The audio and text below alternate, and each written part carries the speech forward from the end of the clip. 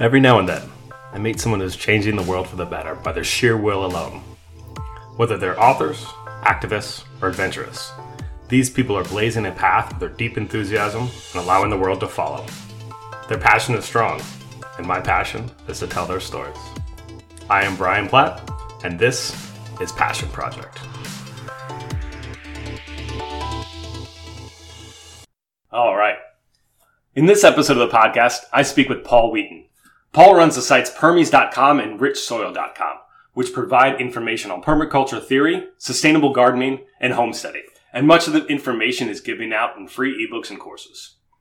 In his recent book, Building a Better World in Your Backyard Instead of Being Angry at Bad Guys, he provides decades of knowledge on energy conservation, sustainable living, and gardening. All perfect activities for our quarantine. Well, thanks for joining me, Paul. I really appreciate it. Thanks for having me. This is fun.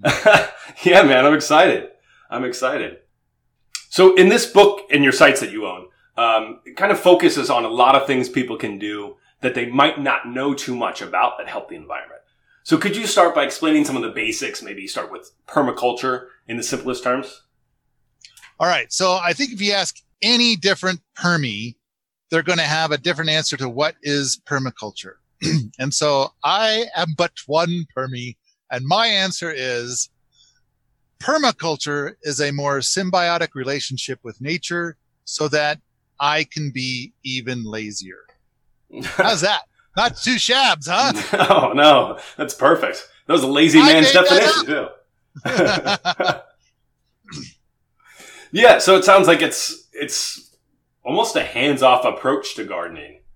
Almost a hands-off approach to living sustainably, if you will. I think that there's a lot of, I think most of us come to permaculture from the world of gardening. Gotcha. We get more and more obsessed with gardening. And then next thing you know, we find that a lot of the things that we're doing are in the world of permaculture. But permaculture is about not just horticultural endeavors, but also natural building, alternative energy. And then it's kind of like a bizarre thing that when you study permaculture enough, that one day you kind of have this feeling of a big click and you realize, oh, wow, I have been going about this all backwards. And now all my life I've been walking backwards, and now I'm going to find forwards. And this is so much easier. So once you kind of see how it all fits together, then you kind of go this other way. And that sounds like possibly a great thing, but it also leads to a lot of divorce.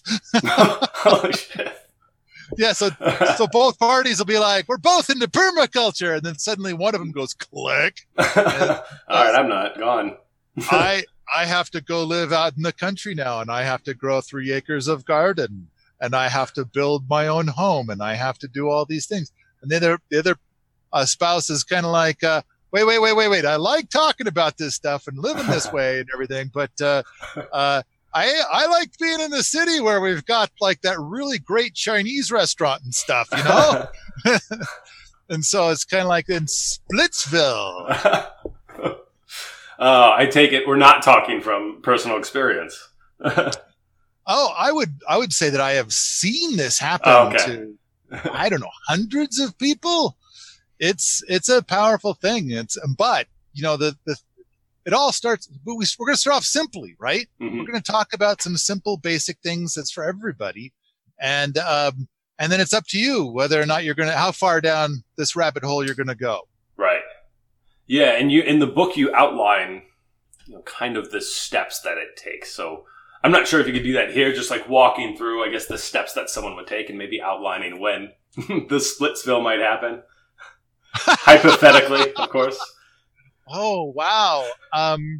Well, in part of the book, there's a tool that I share that I created, I don't know, like 9 years ago or something. And it's turned out to be this very powerful, very useful tool that has kind of grown its own legs and run away into the world to do its own thing. And now all kinds of people are using this tool in all kinds of ways I'd never even thought of before. Is it what I think it is? The Wheaton Eco Scale. There you go. Yeah. And so you need to come up with the Platt eco scale. Trust me, it's easy to make a scale. The key is that everybody makes their own scale, And this is where, because I couldn't make the eco scale because then I'd have all these people telling me that I made it wrong. Right, of course. And so if you give it your own name, then it's like, well, I can make it as twisted and weird as I want. And if you don't like it, you go make your own scale. Yeah, it's fine. So I made this thing, and I had a very important reason at the time that I made it. I was struggling to make a point, and so I needed to make the scale so I could make my point. And at the time, a woman had written a column for a Portland, Oregon daily newspaper, where she's trying to go green. And after a year, she gave up the column because she was receiving death threats. Yeah, I remember reading this. Yeah, and so I needed a way to express how we need to go about this. So what I wanted to do was say something to the world, and hopefully it'll reach the person making the death threats of like, okay, you want the woman writing the column to say your thing, and she won't say your thing, and so you're sending her death threats. Right. Yeah, it was all about people wanting her to talk about a certain thing, and she wasn't mentioning that, or to live a certain way. Right. Now that you've chosen to go down this path, you are now the puppet of 10,000 different puppeteers who all want you to go in different directions. And you can't please them all. Therefore, one of them is going to choose to kill you. And it's like, well, that's awkward. That's awkward. So the thing it is, I made the Wheaton Eco Scale. And basically the idea, we start with the idea that there's 6 billion people at level 0. There's 1 billion at level 1. There's 100 million at level 2, 10 million at level 3, et cetera, et cetera, et cetera. Then you get to level 9, and there's 10 people. And then at level 10, there's 1 person. Yes. And then it's like, okay, now let's talk about the attributes of these people. The people at level 0, where there's 6 billion, they don't care about the environment. And that's fine. They have that option. They've opted in for the I don't care about the environment package. And so fine. Not my personal choice, but they've chosen that. At level 1 are people that have decided that they are for the environment and that they want to do their part to help. And so they're going to probably start off with those stupid light bulbs. But okay, they're convinced. It says right on the package, good for the environment. So this is they're going to buy their way into environmentalism. And it's like then you get to level 2, and at level 4 they kind of realize those light bulbs were the wrong light bulbs. They're actually an environmental disaster. And anyway, I kind of feel like it was about 3 or 4 years ago that I augmented the scale with the thing about dandelions, which I think is brilliant. So I'm gonna abuse this opportunity to share the dandelion thing.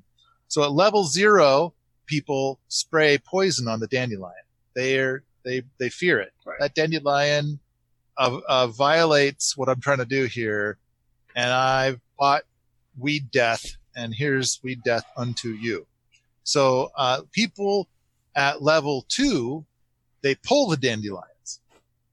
People at level 4 eat the dandelions.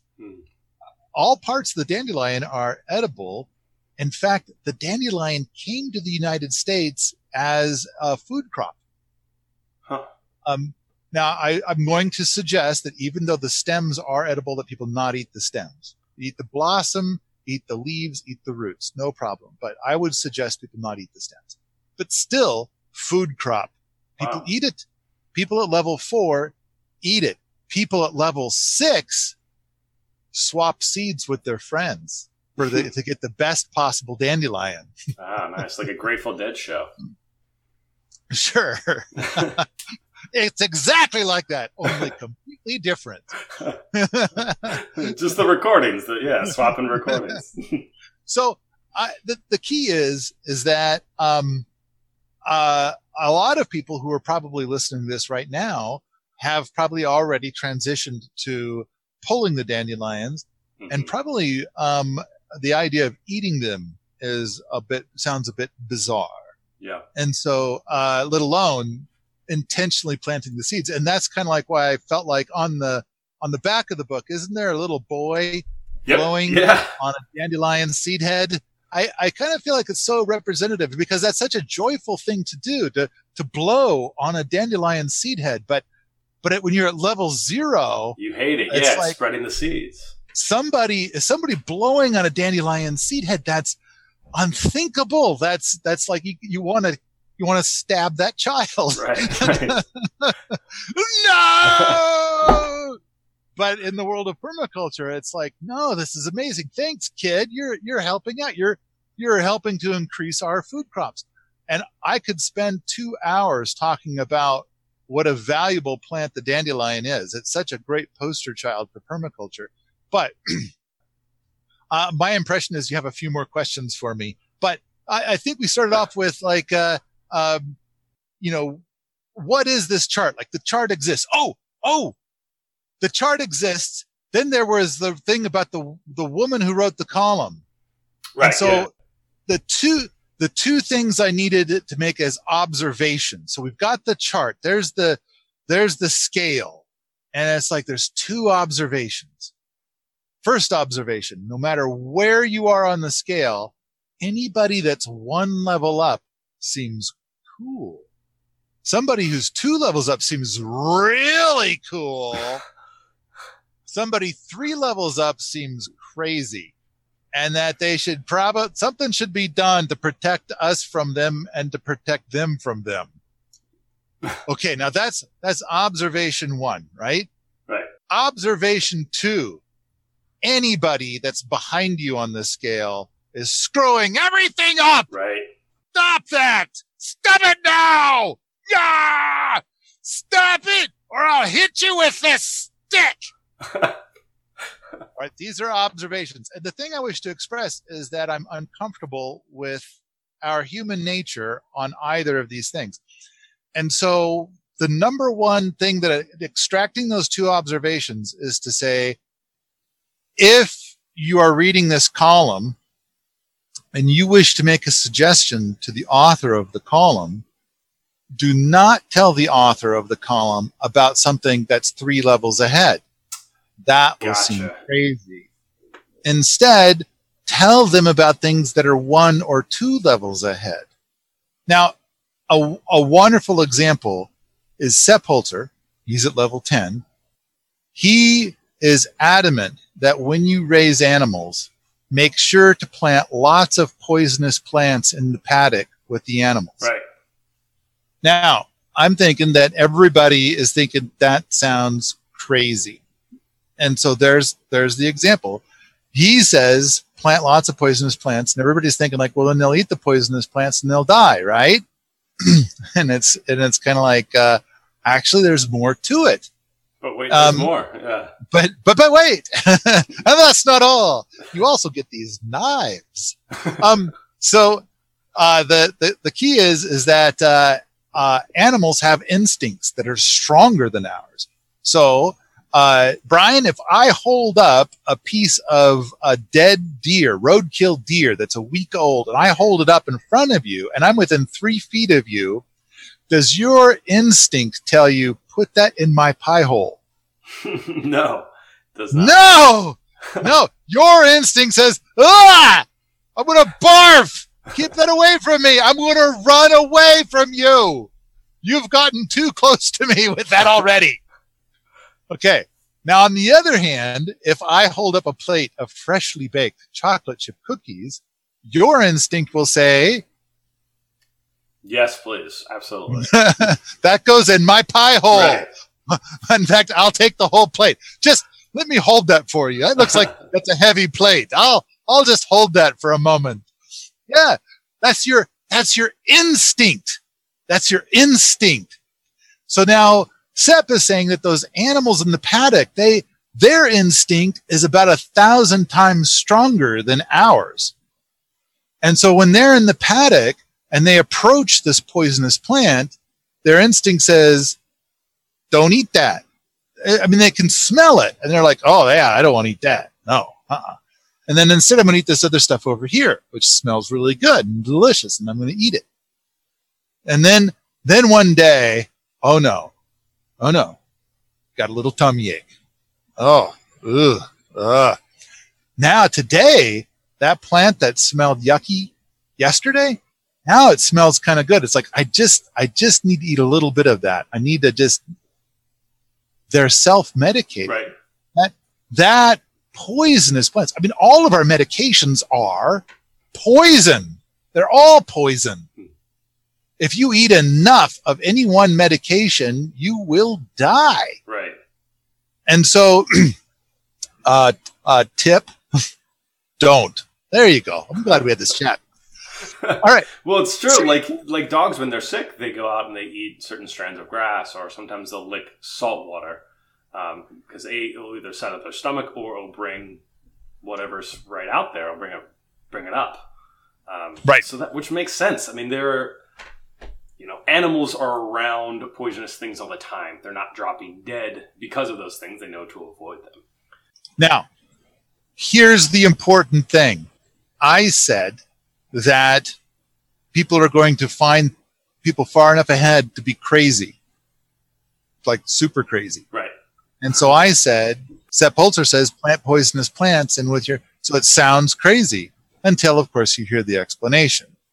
But it sounds crazy if you don't hear the explanation. And of course, Sepp Holzer is going to say 1,000 things, and they're probably going to mostly sound really crazy until you get far enough along on the scale, or you take the time to learn what he's talking about. Right. Because I think most people, and I'm probably guilty of this too, who find themselves are environmentalists, are probably around level 1 or level 2.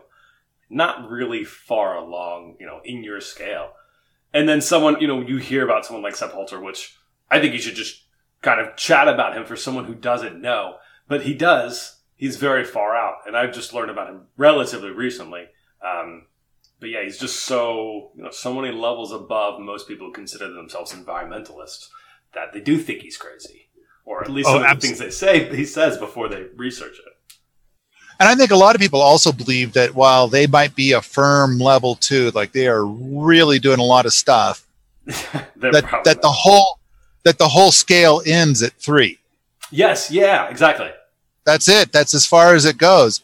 And then further, when the videographers came and made the movie about Sepp, then they edited it in such a way so that it would seem awesome to level 2 people.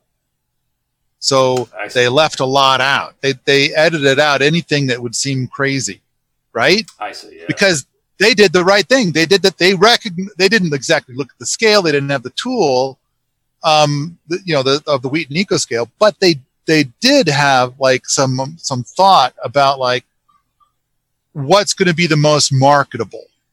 Sure. And it's like, let me talk about this guy who lives in the Alps, and he's got all these ponds, and look at all the beauty that's growing there. And he's got all these animals, and he moves them around like this. And this is his thing. This is what he's into, and this is what he does. And people come and think that he's like a superhero. Look at all these people who arrive and are like, man, this guy is the best. And, that's all the level 2 people are like, wow, cool, neat. But if we start talking about like, hey, plant those poisonous plants in with those animals, huh? Yeah. They edited that out. No, I don't think they're ready for that one. Gotta ease them in a little bit. Yeah. So I'm always curious about like someone's arc, like how they became where they are. How did you years ago you were a software engineer, and now here you are pretty much, the Duke of permaculture. Like you're a big deal. How did you get from, kind of an engineering style life to this? I know there's a lot of probably parallel thinking that's involved, but I'm just curious about how that arc happened. You'd think that being the Duke of permaculture would have like theme music or something. Yeah, we'll set up with some organs in the background or something. I don't know. So some organs. Oh, wow. I don't know what's the most dramatic instrument. So I was in 1994, I became bizarrely obsessed with gardening. And I read 100 gardening books that year. And the weird thing is that I'd come out with this software package that became an overnight success. Just a few months earlier, it was doing great, and I really should focus on that, but I just couldn't.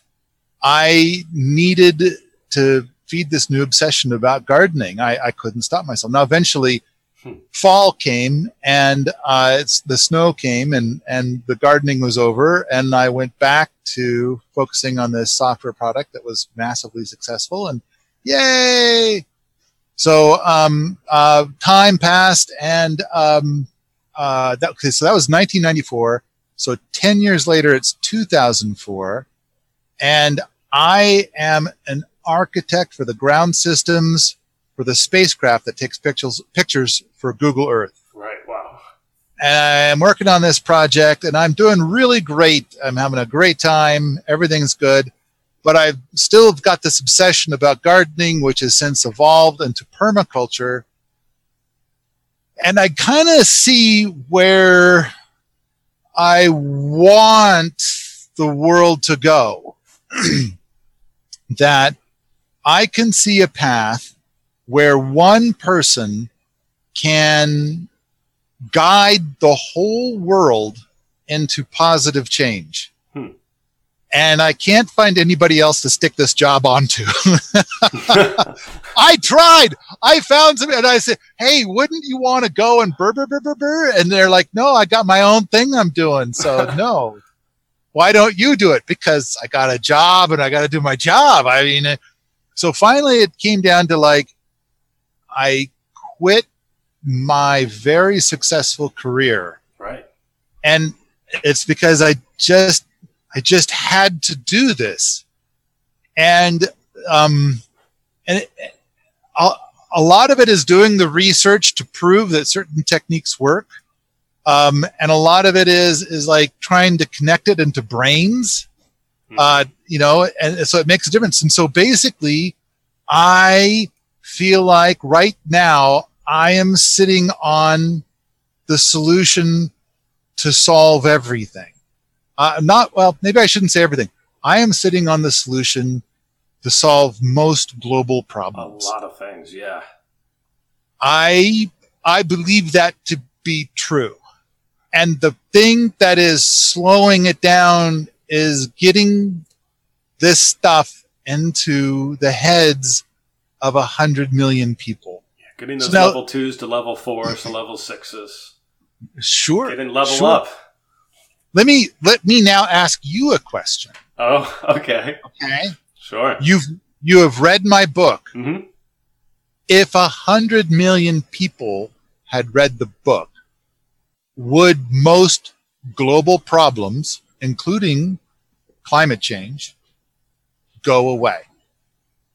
Yeah, they would go away, or they'd be severely mitigated. In the book, you'd say talk about how many issues are created through energy consumption and energy usage. Right. Which is true. I mean, wars, pollution, those are probably two of our biggest things right now. And it's arguable you can even throw, kind of COVID issues in there as well. Sure. Yeah, I do think so. Good. You go really deep into how someone not only can conserve energy, but can generate their own. Save money, still live a luxurious life. So I do think you'd make a pretty severe dent on the issues that we see today. Thank you, sir. You're welcome. And I would say that even if you weren't on the line. For sure. And so the only thing that's stopping me is like, okay, now how do I get this information into 100 million brains? And I feel like the book is pretty thin. I worked hard to compress it from a 47 volume set down to one thin book. Right. And I think I pulled off, making it an easy read. Like when you sat down to read it, did you have to force yourself to read it, or did you have to force yourself to stop reading it? Yeah, it was really nice. It was a very easy read in the fact that I could pick it up, put it down, and I could even enact things that were in it. So yeah, I think it's, clocks in about 150 pages, but every word, every phrase is usable. It's something that I can enact, even though I don't have a backyard myself. Right.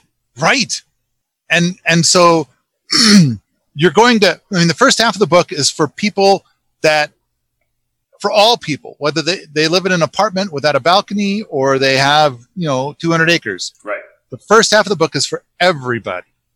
And then the second half of the book is stuff for people that have a small backyard, a big backyard, or, something bigger than that. And it's like, as much as it's for those people, I think that if that information goes into the brain of an apartment dweller, that still makes it so that the world gets improved dramatically. Yeah, just that knowledge transfer is huge. Just knowing that these things exist, just knowing that that's a thing, that's a plausibility, makes it so that we are on track for solving more problems. And to me, it's so frustrating. Some movie will come out and it's like, oh, well, carbon in the atmosphere is now over 400 parts per million. There's no going back now. Yeah. It's over. Yep. And if you think you're going to do something, why don't you go out there and check your tire pressure? That'll help. And I'm kind of thinking like the recipes that they give are either about being angry at somebody, which that's a rigged playing field. Mm-hmm. I'm glad that there are people out there being angry.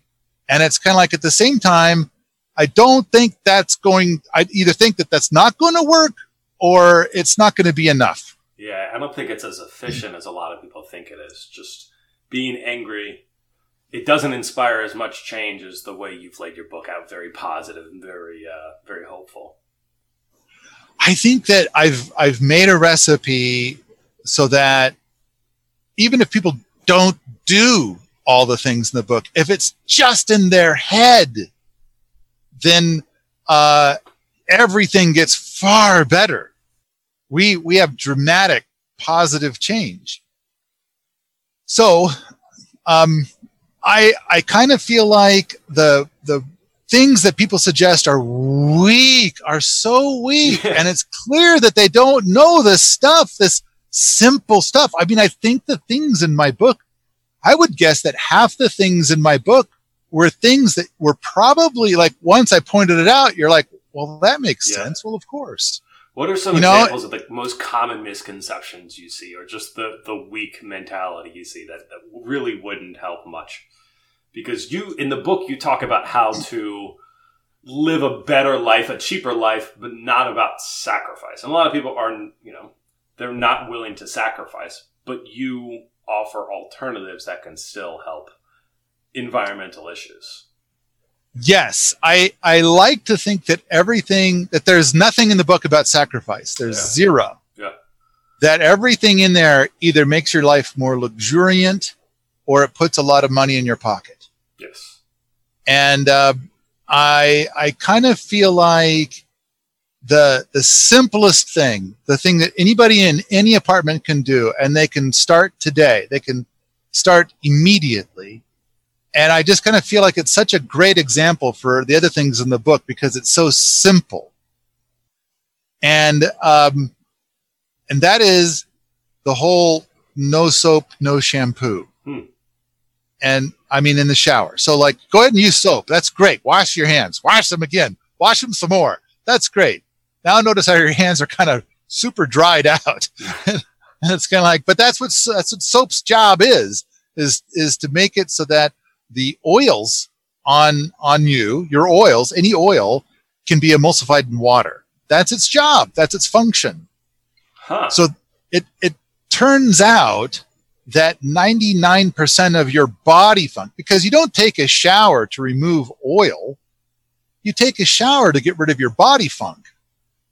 It's like when you go out into society, you want those people to know that you don't stink. You want to hide your dirty little secret. And a shower totally fixes that. Dun da da da! Look, I showered and I'm wearing fresh clothes. I do not stink. Let's not talk about the moments before the shower. Let's talk about now. So it's post-shower only. That's the thing we're shooting for. But even more than that, people who have traveled this path have reported that they have thicker, more luxuriant hair, and their skin is much healthier skin. And so they're reporting strong, positive health side effects of eliminating soap and shampoo in the shower. Oh, but wait, there's more. This turns out to be the number one thing that you can do to reduce hot water. Now, a lot of people, the average American shower is 8.5 minutes. And then there's people that are like, oh man, I know that the shower is the thing that's using up most, it's the biggest hot water impact. So I'm going to take a colder shower, or I'm going to take a shorter shower. I'm going to force myself to shower so quickly that I come out itchy because there's still shampoo in my hair. I'm going to, so people will do all these things to try and reduce sacrifice. They're focused on sacrifice. But now if you travel this path, your shower is a little over a minute long. And after about a minute and a half, you are bored stupid. You've got nothing left to do. You've scrubbed all the things. You brought out the washcloth and you did this scrubby. And it's kind of like, all right, well, now what? There's nothing. You're done. So do you recommend people use a substitute? I know a lot of people use like honeycombs or something. You're familiar with this. I am, oh, good. A bit, oh, good. Sure. Oh, good. So some people do try other interesting things, but I think the first thing to do is to go a week with nothing, with just water, and go ahead, make that water as hot as you want. I mean, you went from a 7.5 minute or an 8.5 minute shower down to a little over a minute. You can have all the luxury coupons you want when it comes to showering now. Shower twice as often. You're still using less hot water. So now you're going to go there and shower, and it's like, yes, just try it with nothing for 1 week. It seems like a lot of people start feeling pretty grimy on the third day, but it's actually the residue of the shampoo is attracting more dirt. And so just keep showering with no soap or shampoo. And by the end of a week, that's all passed. And suddenly it's like, man, you're a sex god. Wow, you look good. Hey, baby. So millions of people on the internet have talked about this. And so don't trust me. Go look on the internet. Go find all these other people that have experimented with it. Now, granted, it's not for everybody. It's just for damn near everybody. I mean, I have a hard time finding anybody who gave it an authentic try and it didn't work out. Now, granted, much like what you're saying, some people add in something else. Some people do vinegar. Some people do baking soda or something like that. But most of those people end up at zero, end up at using nothing at all. Oh, other than what? Well, I'm not sure that it's wean themselves off, but they want to experiment. I mean, part of it is they're so used to using something in the shower, right, having some sort of product. Now, I got to tell you, when you travel, you know what's great is you don't have to go look in the bathroom to go see what you're forgetting. Yeah. Here's another bizarre side effect. After about 3 months of doing this, you don't need pit stick anymore. Pit stick.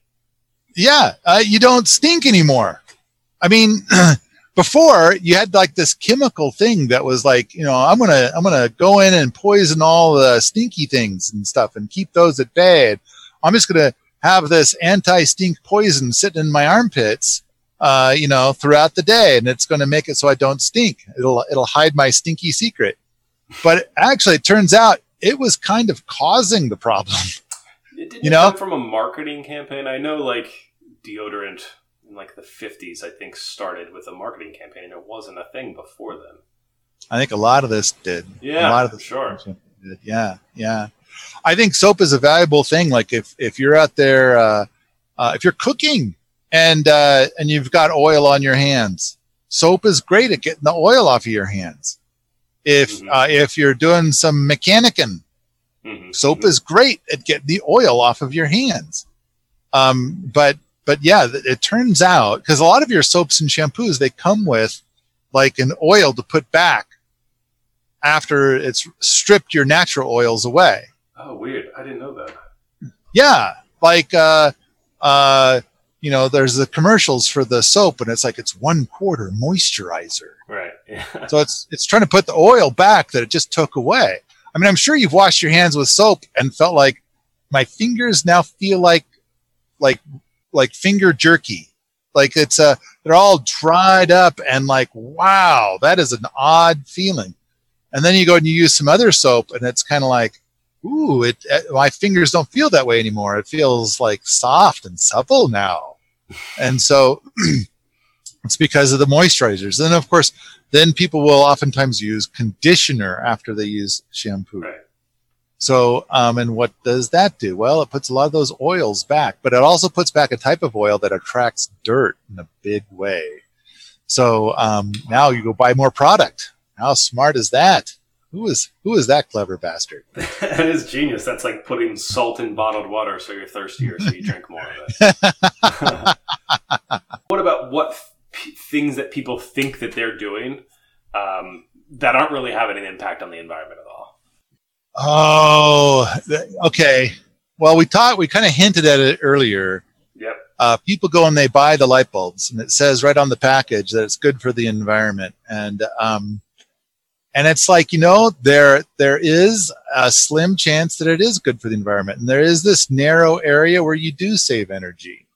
But it's like, I live in Montana, and I imagine that most of the people that are listening to this live in a colder climate, and they actually have to do heat. Mm-hmm. And so, I'm going to state, I mean, whether it's going to be an LED bulb or a CFL bulb, that I can save more energy with an old school incandescent bulb. And it's like, but wait, right on the light bulb, it says these use less energy. And it's like, yeah, that's called marketing. Yep. It's a form of lying. And there is a lot of misinformation on those packages, but, and I've conducted experiments. I put them up on YouTube showing things, but skip past all of that. The big thing is that when do we need light? And it's generally, we need more light in the wintertime because the days are shorter, which happens to be the same time that we need heat. Now, there are 3 kinds of heat. There's convective heat, which is where we heat the air and the air heats us. This is the most common type of heat in the United States. And then there's radiant heat. And so radiant heat is where there is a warm thing and we have line of sight of it, and we can feel the heat on whatever part of us is facing that radiant heat source. So like if I'm looking right at it, I can feel it on my front, but my back is cold. Right. Okay. All right. This is radiant heat. It is a rather efficient form of heat. It's more efficient than convective heat. The third type of heat is the most efficient, and this is conductive heat. So there could be something that's warm, and we touch it, and then the warmth of the thing is passed into us, and that requires very little energy to make us feel warm. Okay. A light bulb puts out a lot of radiant heat. Now, it could be conductive heat, but I really think you shouldn't touch it, okay? Yeah, but that would work. But let's not do that. Let's skip that for now. Radiant heat. So basically, you can be in a room, and let's say in this room there are 5 light bulbs, and they are near you and they're pointed at you. but the room is 50 degrees. So the air temperature in the room, when you have a thermometer over against the wall over there, it says 50. But with nothing but these light bulbs, you feel perfectly comfortable. You feel like it's 70 or 75 in the room. Gotcha. Okay. In fact, it feels so warm. You're like thinking, I'm going to turn some of these lights off, or I'm going to move them a little further away, or whatever. But now let's say that these are 5 40-watt bulbs. So this is 200 watts. Now, your electric baseboard heater uses 3,000 watts. And you've got one in every room. And so it's kind of like, all right, so if I've got electric heat, but I'm going to wherever I go, lights are going to come on. They're going to be pointed at me, let's say. And they're only on and pointed at me when I'm there in the room. And so I feel warm wherever I go. Now, of course, that might to some people sound really silly, but it's kind of like, well, do you run laps in your house? Is that how you do this? Like you're just constantly on the move? Or like I'm going to watch a show. I'm going to sit down and watch a show. Or I'm going to sit at a desk and I'm going to do some stuff on the internet. Don't worry. I'm not going to tell anybody what you're doing on the internet. It's not like that. It's not like that at all. So, but the thing is while you're sitting at your desk, then you can have, in fact, this is what I've demonstrated in a YouTube video and I've written articles and it's in the book, dog bed heater at your feet, right? A little heat mat that goes underneath your keyboard and mouse, and a single 40-watt electric light bulb, incandescent light bulb above your head on a swinging arm lamp. You move it as close or as far as you want. And so this works out to about 82.5 watts total. Wow. And if your whole house is 50 degrees, you feel perfectly warm and comfortable. Now at your couch, you do something similar. Only you'll probably have the dog bed heater at your feet and the lamp over your head, and you might have like a little throw blanket on your lap. And you feel perfectly warm and comfortable. Yeah, it's about heating the individual instead of the entire house. Exactly. Now, I've seen a lot of people who have talked about they're in a financial pickle, and they live someplace cold, and they are they've been turning the thermostat down, and it's unbearable, and they're still paying more for heat than what I paid in that year that I did the experiment, and I was heating a much larger space than what they were in, and I was perfectly comfortable. Luxuriantly comfortable, and it was very, very simple, very basic. And I think I've proven it in a bunch of ways. So many other people have now gone and repeated the experiment and shown that it works. Simple, basic, and I think this is what you're asking for, is what's something that people believe is good for the environment or good for carbon footprint or good for this. And it turns out not so much. And on top of that, I think that the things I just told you about, you already knew to some degree. Is that fair? Yeah, to some degree. There's definitely misconceptions, but yeah. All I've done is connect some dots. Right. And it's like, and now you know, is it fair to say that you know that what I'm saying is true? Yeah, absolutely. Yeah. So, I mean, we've all been close enough to an incandescent light to be like, wow, that's a lot of heat. I feel the heat coming off of that. That's very warm. If it was moved close to me, I would be really warm. In fact, that's a great way to do it. Set all this stuff up at your desk, and then you'll be like, I'm too warm. I'm going to go turn down the thermostat. There you go, yeah. Yeah. What about for someone in a warm weather climate? And you do address this in the book, but someone where heating is one of the bigger issues for colder climates or for places in the winter, how can someone really conserve their energy usage? If they're in a tropical climate or during the summer months. Okay, all right. So, this is a pretty long explanation, but there is a ton of stuff you can do to cool your home. And I would have to say that the number one thing that you can do is, like, on several sides of your house, have enormous, magnificent trees. Just huge, like crazy giant trees. And I'm going to guess that most people listening to this don't have that option, but try this. The next time you see an incredibly giant tree, whatever kind of tree it is, stand out in the sun for a moment, and now go stand under the tree. The thing is that when it's a crazy giant tree, it's got shade like 150 feet up. And then there's this powerful downdraft that happens, and the air just gets colder and colder and colder. And then you're kind of like, when you're standing underneath this crazy giant tree, it's like this cold air fountain is just pouring on you. And I wouldn't be surprised if you and everybody listening to this has experienced this exact thing. Mm-hmm. Like just standing under an incredibly massive tree on a hot day and being like, this is very comfortable here. This is even a little too cold. So that's why I'm saying, like, the best thing to do is to have these giant trees around your house. And it's kind of like, well, okay, that might take a few years. We planted the tree. It said it's going to get to be crazy big. But this week it's kind of like, not so big. So what do we do until, and it's like, I have a list of 20 things.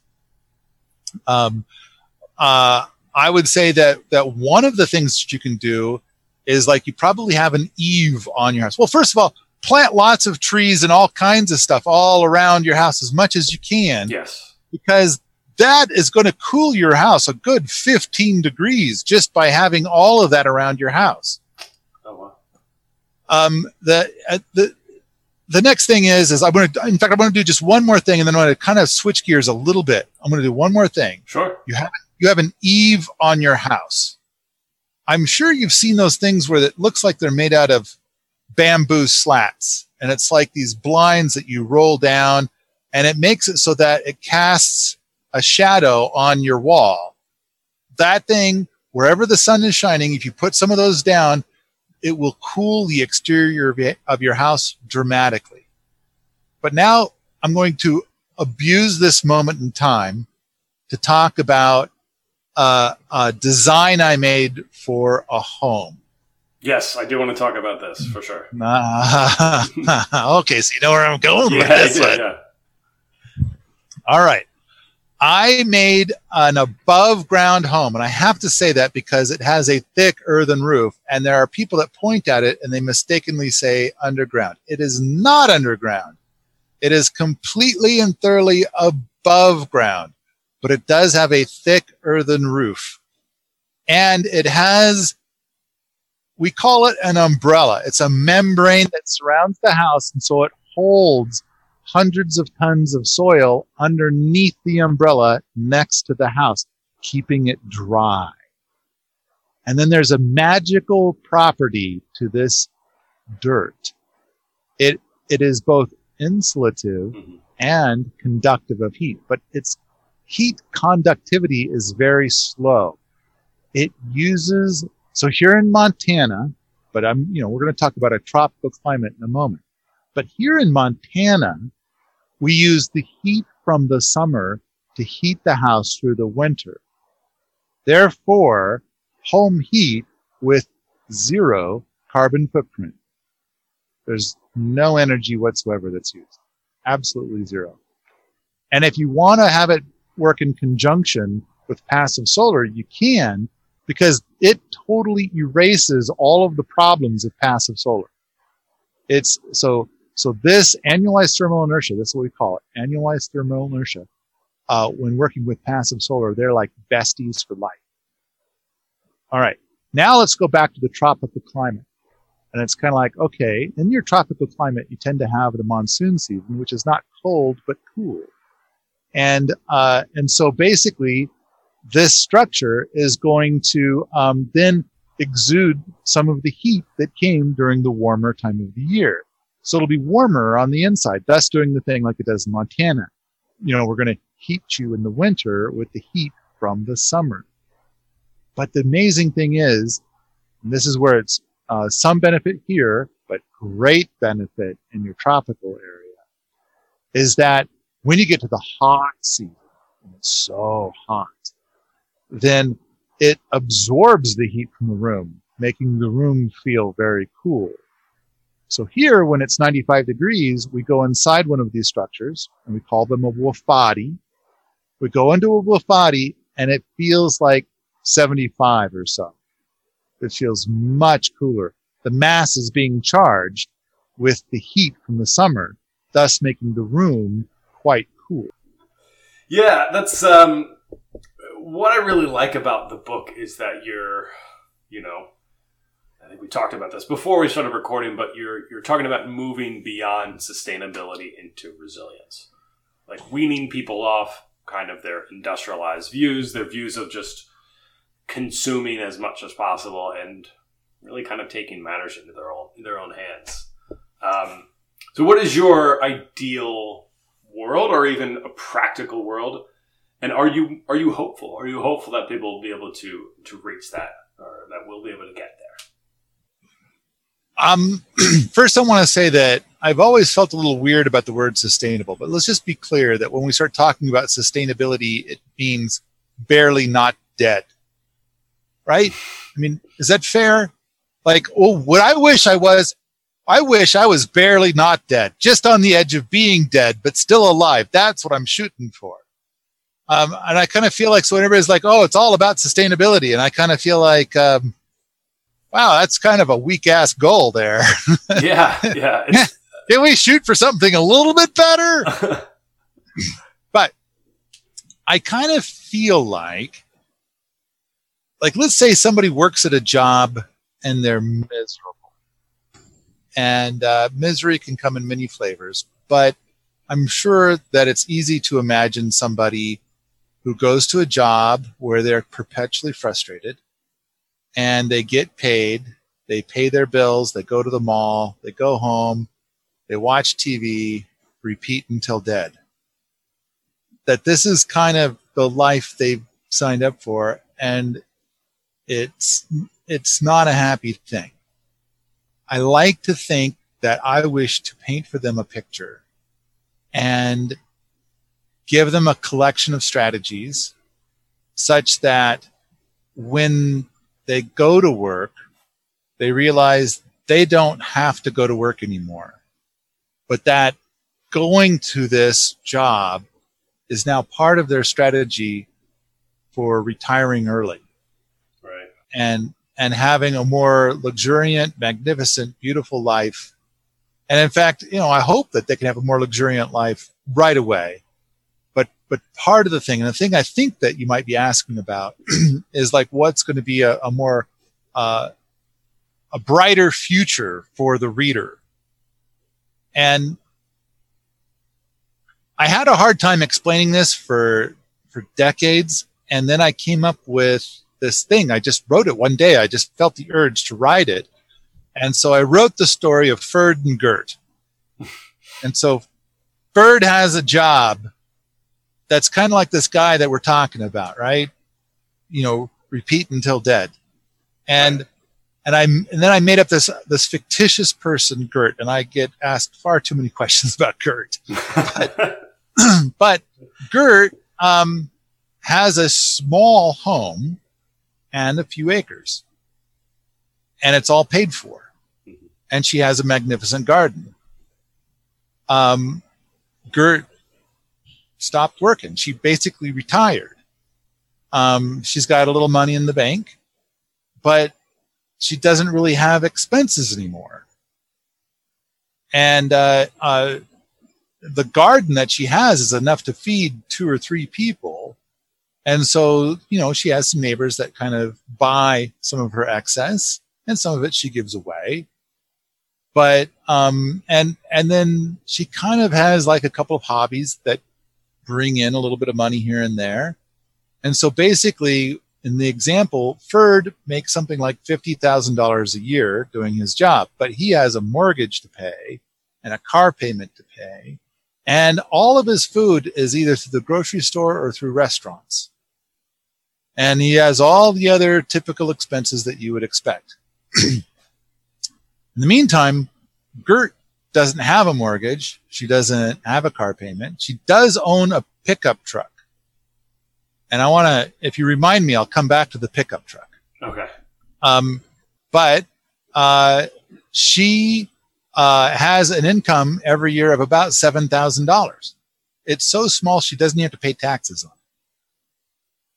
And so she doesn't even have to file taxes. I mean, how much do you enjoy filing taxes? How much do you enjoy like all that paperwork?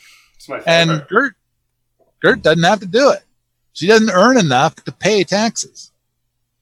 Maybe she filled up the paperwork, they'd give her money for being impoverished. But the thing is that she doesn't have rent, she doesn't have mortgage, she doesn't have a car payment, she doesn't have any of those things, and she's got all this food, this abundance of food, this mountain of food, and so the story is that what do you want to do when you retire? And one possible scenario is Gert's scenario. Right. And it's kind of like, okay, so can we get a shortcut there? The other point that I make is like, I refer to Gert as a permaculture millionaire because in this fiction that I made up, and let me just remind everybody, Mr. Rogers said it was okay for me to do that. It's great to make believe. That's what he kept telling me. All right, so I made this up. I give Gert $1 million. There you go, Gert. Buy whatever you want. She changes nothing. Nothing in her life changes. Everything is what she wants. She doesn't even want to travel. She loves her gardens. And of course, I write this from the perspective of somebody who's bonkers about gardening. But so, is it fair to call Gert a permaculture millionaire? I've given her $1 million, and so she went out and she bought everything that she wanted with $1 million, which was exactly what she already has. Yeah. Now, as one other thought experiment, let's suppose that we're looking at like, oh no, the world's about to end.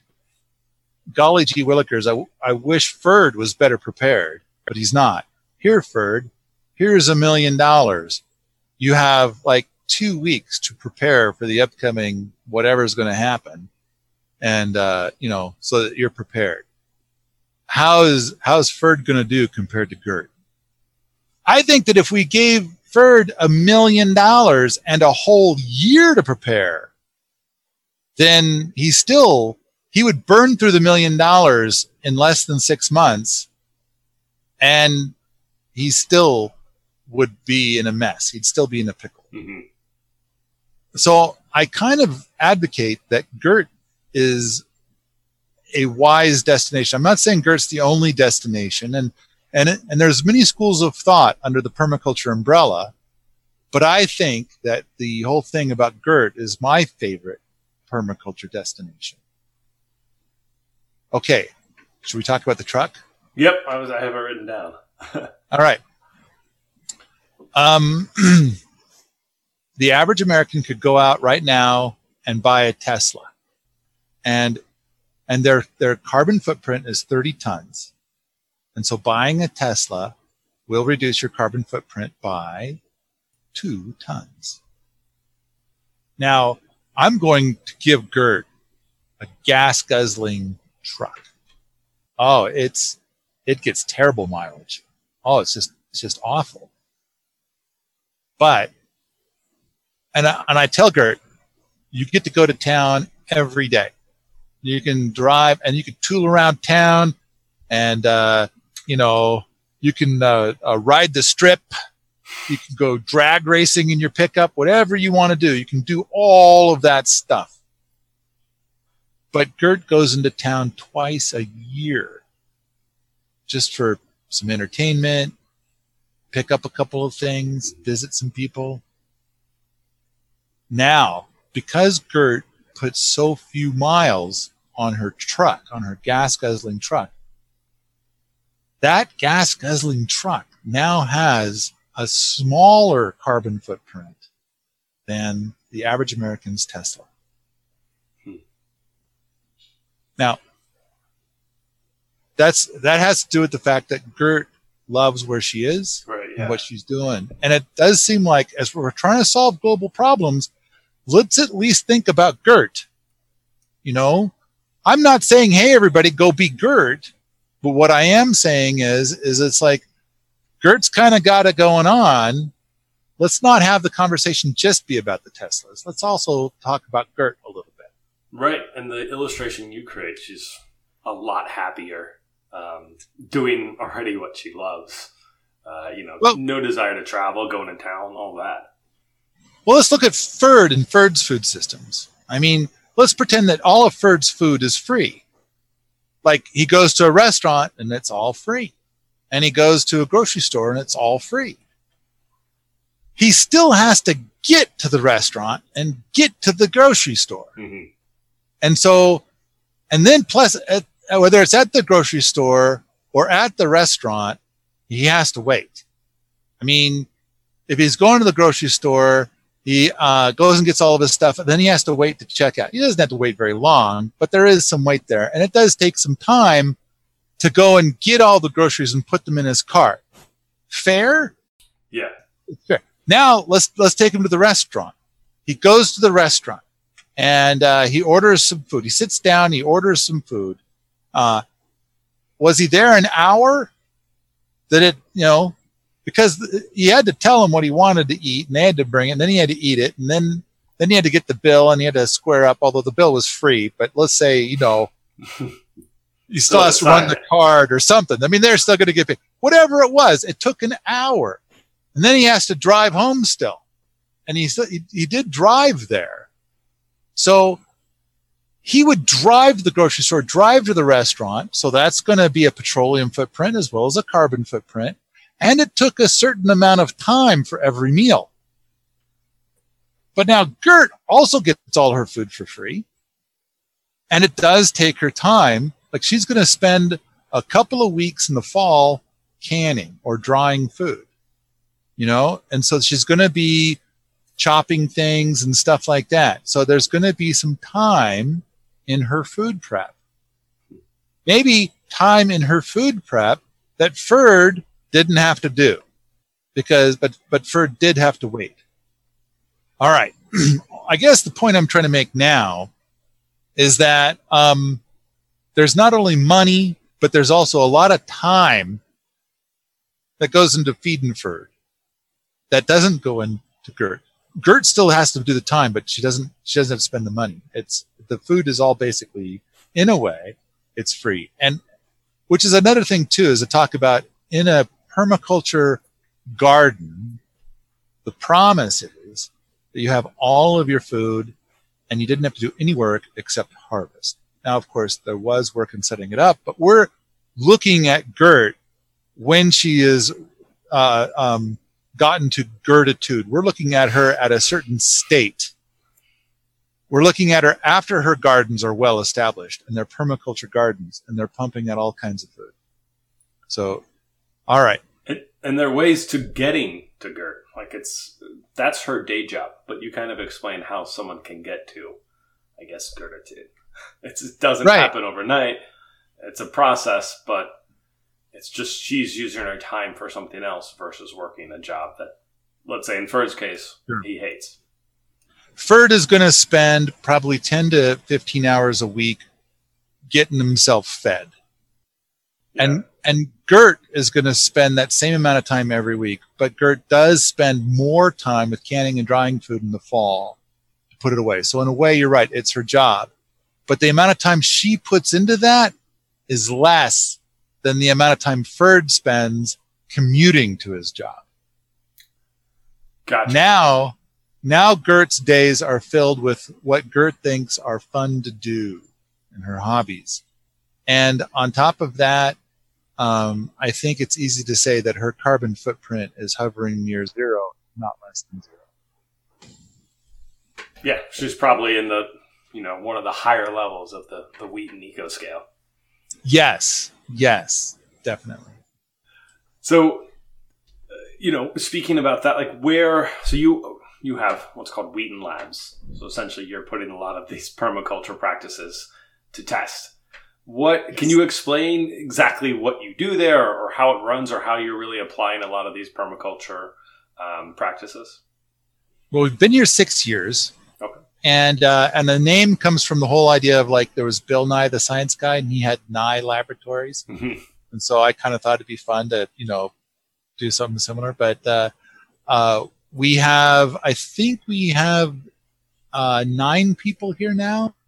And all of them, I'm trying to think, is it all of them except one, and me, are in the permaculture boot camp. And so basically we say, learn permaculture through a little hard work. And so, yes, they're conducting experiments and they're doing, they're doing the work. They're planting seeds. They're growing food. They're building hugelkultur beds. They're building wofadis. We've got stuff about rocket mass heaters and all kinds of experiments going on. And how big is the area? We have 200 acres. Oh, wow, okay. Yeah. And so a lot of perennial food systems. We start a lot of trees from seed. And so it takes a little bit longer for us to enjoy the fruit. But we have a lot of trees, a lot of fruit trees. Oh man, there's a lot of fruit trees, but they're all so small right now because we started them from seed. And we've got a lot of philosophies about how it's better to start from seed than to transplant. Mm-hmm. Taproot and stuff. Yes, taproot stuff. You're asking me like, what all are we doing here? What all do we do here? I guess these are people. In fact, somebody said it's a cult, and it's kind of like, well, yeah, I guess so. It's a gardening cult. You come and you hang out and do a lot of gardening. The other kind of cult, they're all like, let's do some more praying, huh? Well, that'd be great, wouldn't it? And we're like, let's do some more gardening, huh? That'd be great, wouldn't it? That sounds pretty harmless in the realm of cults. Well, yeah, I think so, but I kind of feel like at first I thought, we're not a cult. What are you talking about? And then I kind of thought, hey, maybe we are. Putting the cult in permaculture. Yeah, perfect. So I don't know. I really don't care. Let people think that in fact, I kind of feel like if people go around and start saying, oh, they got a cult over there, kind of keeps the stupid people away, doesn't it? Yeah. It's a good way to get the name out there. Yeah. Sure. Yeah. I think people with a little more intellect are going to be like, that's just ridiculous. To dig a little deeper. So, I heard it a couple times where they're like, oh, it's that cult. And it's kind of like, all right. I don't think there's no religious services here of any kind that I know of, and no one claiming that they could talk to God or anything. So, well, what I think is the most gardening. What I think is the most interesting is that you're constantly experimenting, and that even you who are so deep into this is still learning. I think that's a big, and even still, admitting that you're still learning. Like there are a lot of people who would say, "Oh, I'm the expert in this. I'm this." So that's what I think is the most intriguing thing about what I read about Wheaton Labs and how you have it set up is that there's no bad ideas, and we're just kind of trying to evolve to this certain, level 10 or even higher of the if I could use the Wheaton eco scale again. Well, eventually Sepultura will die, and I like to think that part of what we're doing is to hopefully grow the future leadership of permaculture. I hope that someday we will do 10 times more than Sep has ever done, and then I hope that the people that are here as permanent residents will be the people that come up with the future innovations. So we seem to attract people that are very keen on experimentation. So one of the guys that's here, Josiah, he did a lot of work last summer on a solar glass recycler. We called it FLEM, for the Fresnel lens glass melter. Oh, wow. The phlegm. So, but he got to the point where we were able to melt glass. It just wasn't very consistently. And eventually the days got longer, so that it's kind of like, okay, we're going to circle back to that one this year and do some more experiments. You were melting glass just through solar power? Yes. Yeah. Holy cow. How does that work? A Fresnel lens. Are you familiar with the Fresnel lens? No, I'm not. It's flat, but it's got all these concentric circles in it. And the shape of it is like, let's say you had a magnifying glass that was 3 feet in diameter. And so it has the power of that, but it's compressed down to a flat surface. Oh, okay. I'm looking at it. Yeah. It's an interesting shape that gets pressed into the material to make it act like a giant magnifying glass. So now we've got this giant magnifying glass, and we're going to focus the sun onto a plate full of broken glass. And we're using a ceramic tray, and because the ceramic tray can tolerate temperatures of 3,000 degrees, whereas the glass will melt at a temperature of 1,400. But, what if we could get to the point that every household could have one of these? So then you get your glass that you want to recycle. Because here in Missoula, they currently do not recycle glass. And so it's kind of like, it would be great to be able to make a bunch of glass tiles or glass building blocks or whatever. There's all kinds of things that we can like make a form for and stick it in this thing. And then we come back at the end of the day and it's like, there's another brick. Yeah. There's another glass tile, all kinds of stuff we could do. But of course, we need to perfect this. And it's a little dicey because you're trying to get the temperature to exceed 1,400 degrees Fahrenheit. And it's like your oven generally doesn't go above 550 unless it's in self-cleaning mode. And that self-cleaning mode that makes all the ash on the inside, that's 900 degrees. And we want to go to like 2,000. But see, we're kind of the perfect place to do this because we do so much work with rocket mass heaters that we already have a lot of these high temp insulative materials here. So it's like, okay, let's take this high temp insulative material, slap on a Fresnel lens, get the focus to hit this broken glass, and let's see if we can make a glass tile.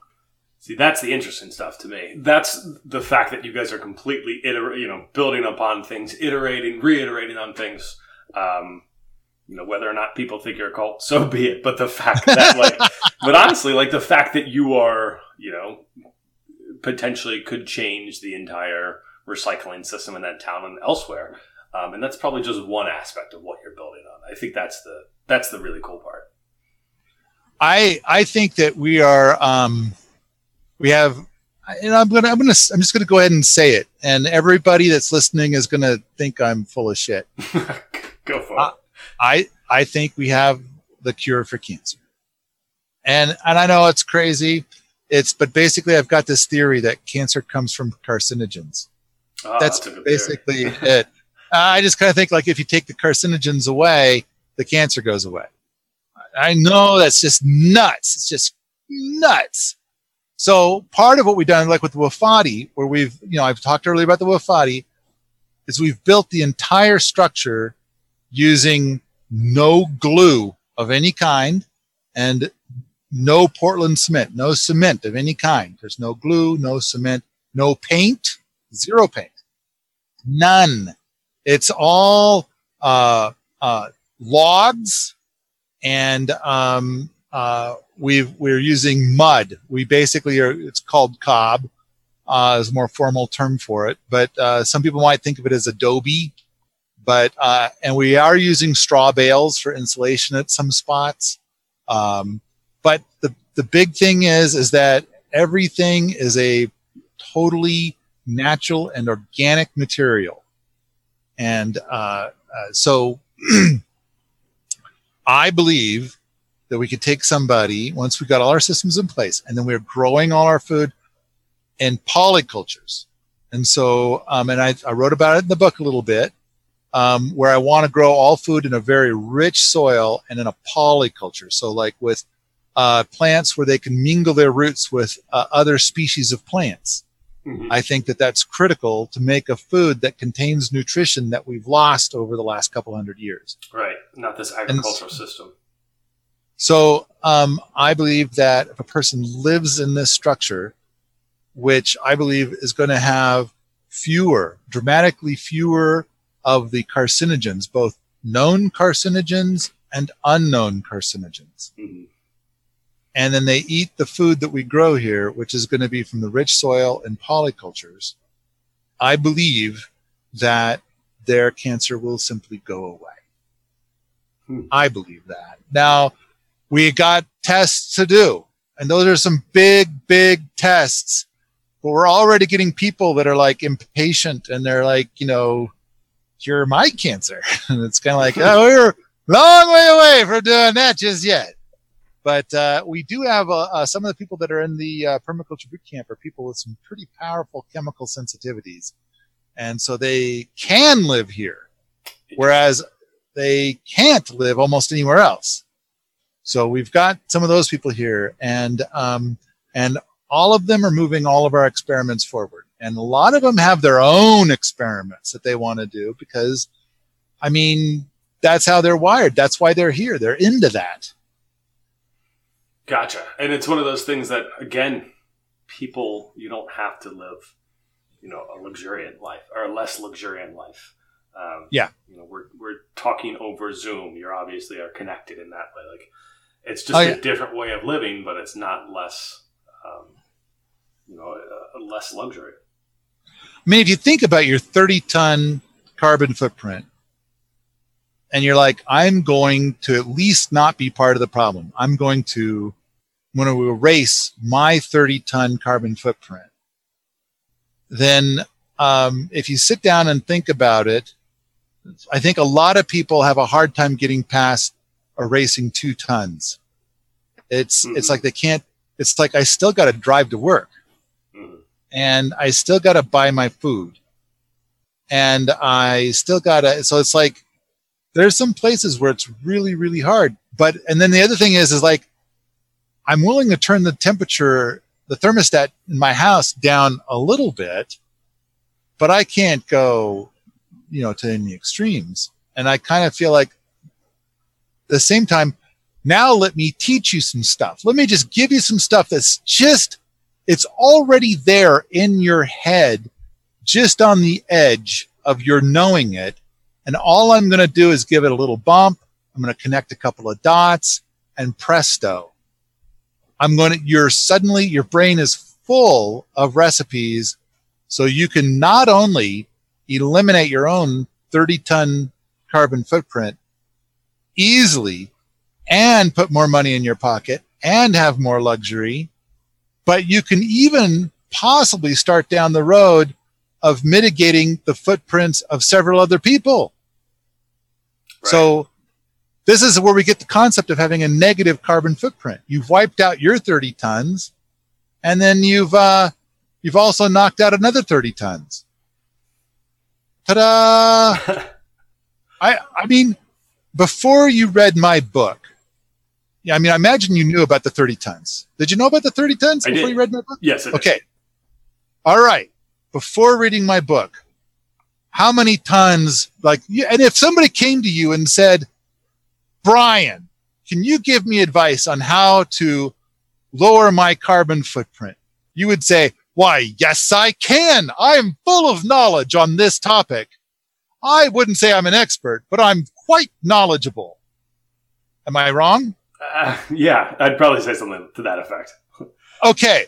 Now, the recipe that you give them before reading my book, how many tons do you think they could have knocked off of their carbon footprint? I would say maybe 1 ton. I'll give myself 1 ton. All right. Now you've read my book, and then you have that same conversation. How many tons can you talk to them about? I think just by telling them, I think probably, well, we'll say 100. Say 100 tons, probably. 100 tons. I would say that that's pretty fair. And that's not even a very long conversation. Yeah, exactly. That was in an elevator ride. Yeah, it's pretty easy. And so it's kind of like, it's like all this stuff. You already knew it. It was all in your head already. Mm-hmm. But it's just like the dots hadn't been connected. And so that's what this book is all about. It's like, and you know what? If Al Gore is going to ever make another movie, maybe he can say these are his ideas. I'm totally cool with that. Say they're your ideas. That's fine. You know, that's great. But I know that like Leonardo DiCaprio came out with a movie and his ideas were just as weak. Really? Here you go, Leo. Here's a whole book. Read this book. Pretend they're your ideas. All the women will swoon. Yes. So, David Attenborough had a movie. David Letterman had a movie. Oh man, this carbon footprint stuff, huh? Ooh-wee. You hear about this? Let's give you a couple of ideas here. And it's like, I went out and I talked to some people about it and I hope we can fix things. And it's like, and it does seem like it's one of those things where the first thing people want to do is like, they better fix this stuff. Well, who the hell is they? They is you. You are they. It's so I desperately need to get this book into the brains of 100 million people. And, I'm kind of going a little stir crazy. I've sold the book to we've sold 20,000 copies so far. Oh, wow. And Nice. we're getting started. And for a lot of authors, it's like 20,000, man, that is like, I hear from so many authors, like I printed 6,000 copies 5 years ago. Yeah. And one gal was telling me that in her house, she's got a couch which is made out of the boxes that the books are in that haven't sold yet. And she's like, 20,000. Yeah, so yeah, I'm thinking like, yeah, 20,000 is good, but we got to get it to 100 million because we got to, fix all the things. Well, how can we help? How can we get it to where can people buy a copy of Building a Better World in Your Backyard? Well, I've tried to make it super duper sweet for people to buy them by the dozen. Like I kind of feel like that's a sweet spot. But if you're going to be like, oh, I don't know what's in the book. I don't think I'm ready to get a dozen of them. That's cool. We sell them singly too. But Permies.com. So people that are bonkers about permaculture refer to themselves as Permies. So Permies.com. PERMIES.com/BWB for Better World Book. And then there you can buy one copy, you can buy a dozen, you can buy more than a dozen, you can buy lots. And we have it, the audiobook I think was extremely well done. It was done by a professional and it turned out great. I think that the everything about the book, we did a Kickstarter and we ended up being one of the most highly funded Kickstarters of all time for nonfiction books, for the area of nonfiction books, where like we made the page one, of their list. And so we did everything first class. I think the layout of the book is great, for the printed book. The ebook I think is great. The audiobook I think is great. Everybody I've heard back from has been telling me it looks great. It's all well done. I know that we spent an extra year on the book polishing every sentence. And so that way it's an easy read. It's we've run it by hundreds of reviewers and dozens of editors to get it so that it is very easy to read. Yeah, I can confirm that. Okay. Because we kept telling ourselves, this is not a book that that's only a couple thousand people are going to read it. We're going to do everything we can to get 100 million people to read it. And the number one thing is they need it to be easy to read, not too big, and jam packed. And so and then the other thing is our primary audience is people who did not buy the book. We're thinking that the primary audience is people who were given a book by a friend. That's who our number one audience is. And so I'm not sure if it felt that way to you at all when you were reading it, but we were kind of thinking about, there were some subtle differences that we did to try to make it so that it's like, let's pretend whoever got this book was not shopping for a book like this. In fact, they're most likely not an environmentalist. They don't care about the environment. And so we wrote the book when we talked about the Wheaton Ecoscale, like an hour ago, there's 6 billion people at level 0, right? Sure, that's going to be most. So there's 1 billion people at level 1. So it's like, let's write this for the people at level 0. Let's write for this for people that don't care about the environment. I mean, people that do care about the environment will read it too, but let's make it for the people that don't. Right. And what do they care about? And so we did a strong focus on that. So they care about a life that's more luxuriant. They care about saving money. I do believe we talked for a little bit about, what is a septic tank and what is a sewage treatment plant and providing alternatives to that. Yep. And so we talked about the concept of, well, you don't want to drink poop Kool-Aid, do you? And so, but if your septic tank is not working so good, or if you have a really horrible outhouse and you're out in the country and you have a well, now you know why there's such a thing as a sewage treatment plant. It's like, well, everybody's kind of complaining about the flavor of the water. So we came up with a whole different way of doing it. And we need you to not use your septic tank anymore. So... Oh, yeah, I was just going to say, it's one of those things like it's one of those things that you can take little bits and pieces of. You don't have to enact the entire book tomorrow. You can enact little parts of it. Right. If the thing like, hey, not using soap scares you off, then maybe wean yourself from it or use it just a little bit more mindfully, or just be aware of what you're doing and aware of how you can change if you want to, and if you think it's appropriate to live a more luxurious life. See, I think that the poo-less thing, and that's what they call the no soap and shampoo in the shower thing, it's called poo-less.